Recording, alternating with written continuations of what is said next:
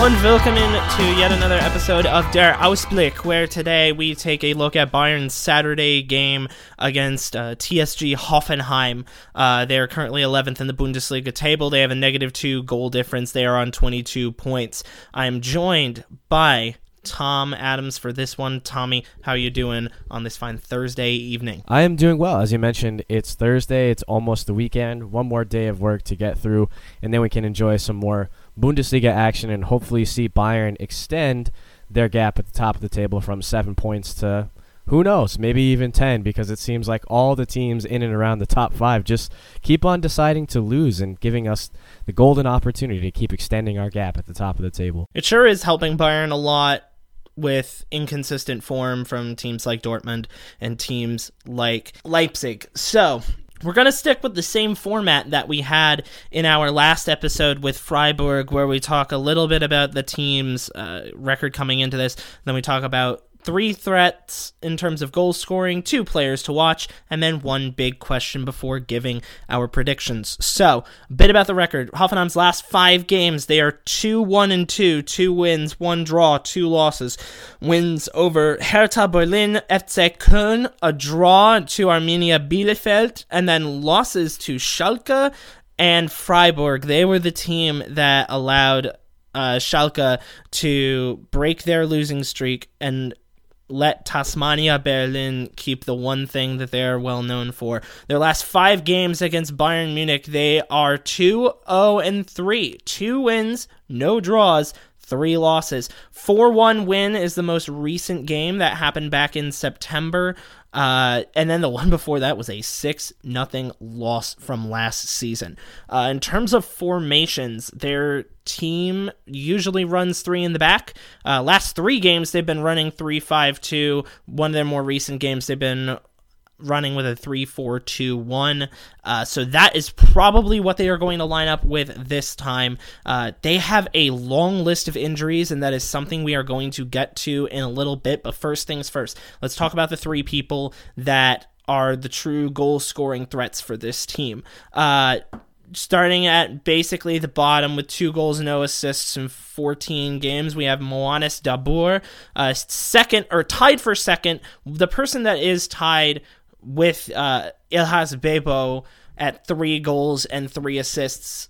We will talk about him later, but 3 goals and 3 assists is the second highest. And then the leading goal scorer, not surprising, is Andrej Kramaric.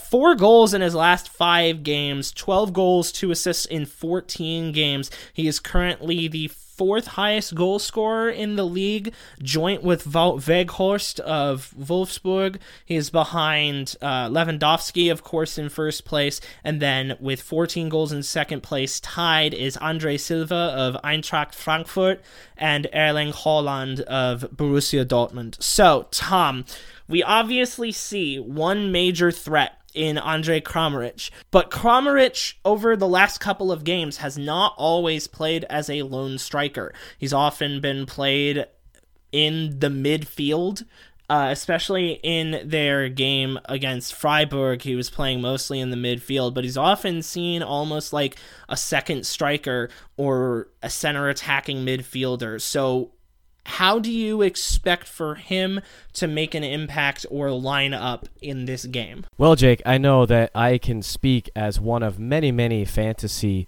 Bundesliga owners of Andrej Kramaric throughout the season that he's obviously, as you mentioned, gone through a bit of a cold streak and hasn't found the back of the net nearly as often as he was in the beginning of the season.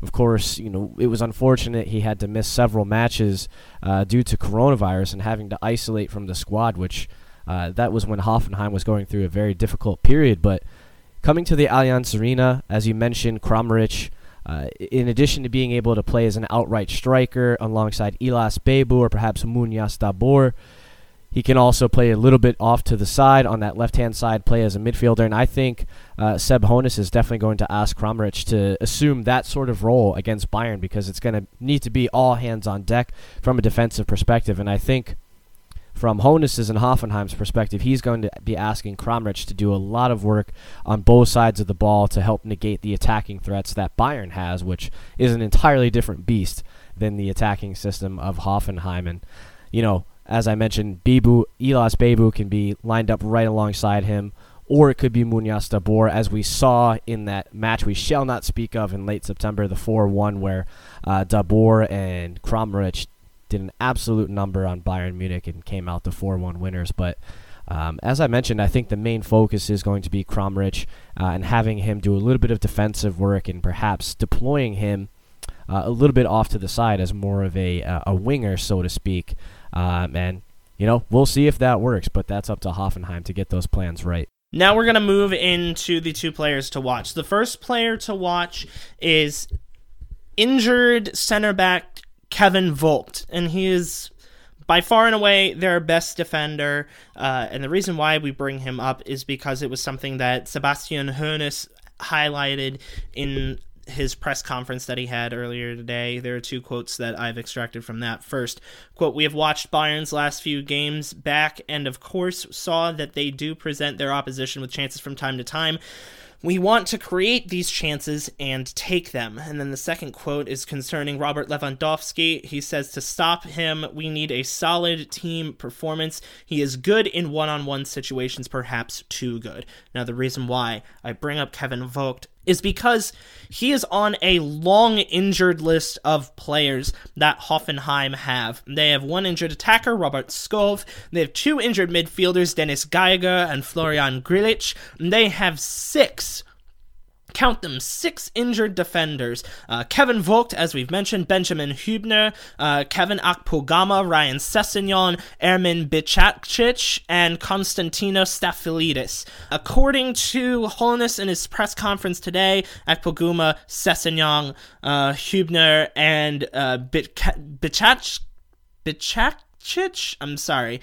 is out. Stafylidis and Geiger are in training, but they won't be ready in time. But there are questions about whether or not Grilic, Skov, and Vogt will be ready to go. So, Tom, in the last game that this team played against FC Köln, they ran with a back three of Adams, Nordveit, and Posch, Stefan Posch. So the question really becomes, with Vogt being a major presence in their win over Bayern in the first half, how do you think this team will approach this game if people like Kevin Vogt will not be in for it? Yeah, just as you had mentioned, he's unsure whether, Hoeneß that is unsure whether or not he's going to be playing a part. Kavel Paterbeck is also a player we're unsure of if we're going to see him on Saturday or not. If he is available, I would say that he would be directly inserted right back into the starting lineup. Perhaps for Posch, push Nordveit out to one of the wider central roles, if you will, assuming that they deploy a 3-5-2 as they have done, at least for their past two performances, which were both 3-0 wins against, as you mentioned, FC Köln and Hertha Berlin, who are in dire straits at the moment. Anyway, we got to give credit to in his press conference, Seb Hoeneß was giving a lot of credit to Maja Gasinovic, who's been playing as a wide back/winger, if you will, in this 3-5-2 system for Hoffenheim, which is not his natural position. But Jake, just to answer your question holistically, I think it's all going to depend. Obviously, Vogt is going to be a huge miss, along with Skov, but I think a lot of it is going to have to do with the fitness of Paterbeck and whether he's going to be involved, Kaderbeck, Pavel Kaderbeck. I kind of combined his name there, but if he's ready to go, I would assume that Seb Hoeneß would be ready to reinsert him into the starting lineup. If he's not, I wouldn't be surprised to see the exact same back three that we saw against FC Köln and Kasim, Nordveit, and Posch. The last player that we are talking about and we are highlighting in our two players to watch is not Sebastian Rudy. It is Christoph Baumgartner. 3 goals, 3 assists in 17 games. He's the only player outfield for Hoffenheim that have made all 17 appearances in the Bundesliga season so far. The only other player with 17 appearances is Oliver Baumann, their goalkeeper. He's a very important piece of this midfield for Hoffenheim. Very important in terms of forward progressive ball movement, chipping in assists, as I mentioned, but most importantly, build up play leading to goals when Hoffenheim do score goals. It is very rare. They have a very low count of those. They've only scored 28 this year. There's rumors about him going to Manchester United this summer, so that's possibly why you may have heard his name before, recently at least, in the news. He plays importantly in this 3-5-2. Basically, the way that this operates is 2 wing backs, right? 3 center backs, and then 3 people at the base of the midfield. And Baumgartner is one of the key players in that. Tom, he might be their most important player outside of Kramaric, and he plays in a position that Bayern will be looking to dominate in. How do you reckon he will perform in this coming game? Yeah, as you mentioned, in the position that he plays, he's an absolute destroyer for Hoffenheim. Every time I think of him, especially in recent encounters with Bayern Munich, I just think of the tackles, the 50-50s, the grittiness, the disturbances he causes in the midfield, and especially the role he plays in stifling the transition of defense to attack from the opposition and vice versa. And I think, well, naturally, Jake, any midfielder who's coming up against the dual midfield pivot of Leon Goretzka and Joshua Kimmich is obviously going to be a little bit intimidated and feel that they're going to come off the worst in a lot of those challenges and a lot of those duels. But, Baumgartner is not going to shy away from the 50-50s. As I said, the nitty-gritty challenges, getting in between those half spaces to disrupt passes, constantly sitting in front of that back 3, whether it's Kasim, Norvite, and Posch, or Kasim, Norvite, and Katterbeck. We'll see who it is on Saturday. But as you mentioned, sitting as that anchor in midfield, he's going to be an absolutely pivotal player, because you have to assume that for at least conservatively 70 to 75% of this match, Hoffenheim are going to be on the back foot, containing everything that Bayern's throwing at them, assuming that Bayern is going to be dominant in possession and, trying to build from the back and build situations that can create attacking chances for them and causing Hoffenheim to come out of their shell. This is just kind of a blueprint for how we always see teams play against Bayern, and we saw this back at the end of September when Hoffenheim beat us 4-1 in Sinsheim. This is the exact blueprint they used, and were very direct with their long balls, and their direct balls hurt us when we had numbers committed forward. So a guy like Baumgartner is very, very important in that system, as he provides that natural stability in front of the back line. And, expect all of those things which I've just mentioned, expect to see them on Saturday. But obviously with our bias, I hope that Goretzka, Kimmich, and company play right through that. One big question that we have for this game kind of addresses what we just talked about.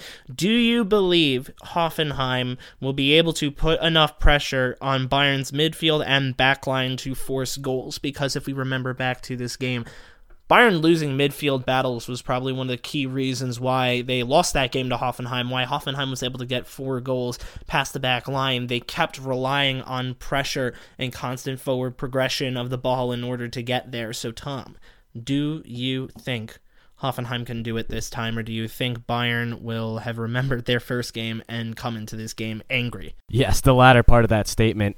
And just to take a step back, I think Bayern are in absolutely sensational form at the moment. There's no denying that, but we have to give Hoffenheim credit because they've also had very good results the past 2 weeks as well.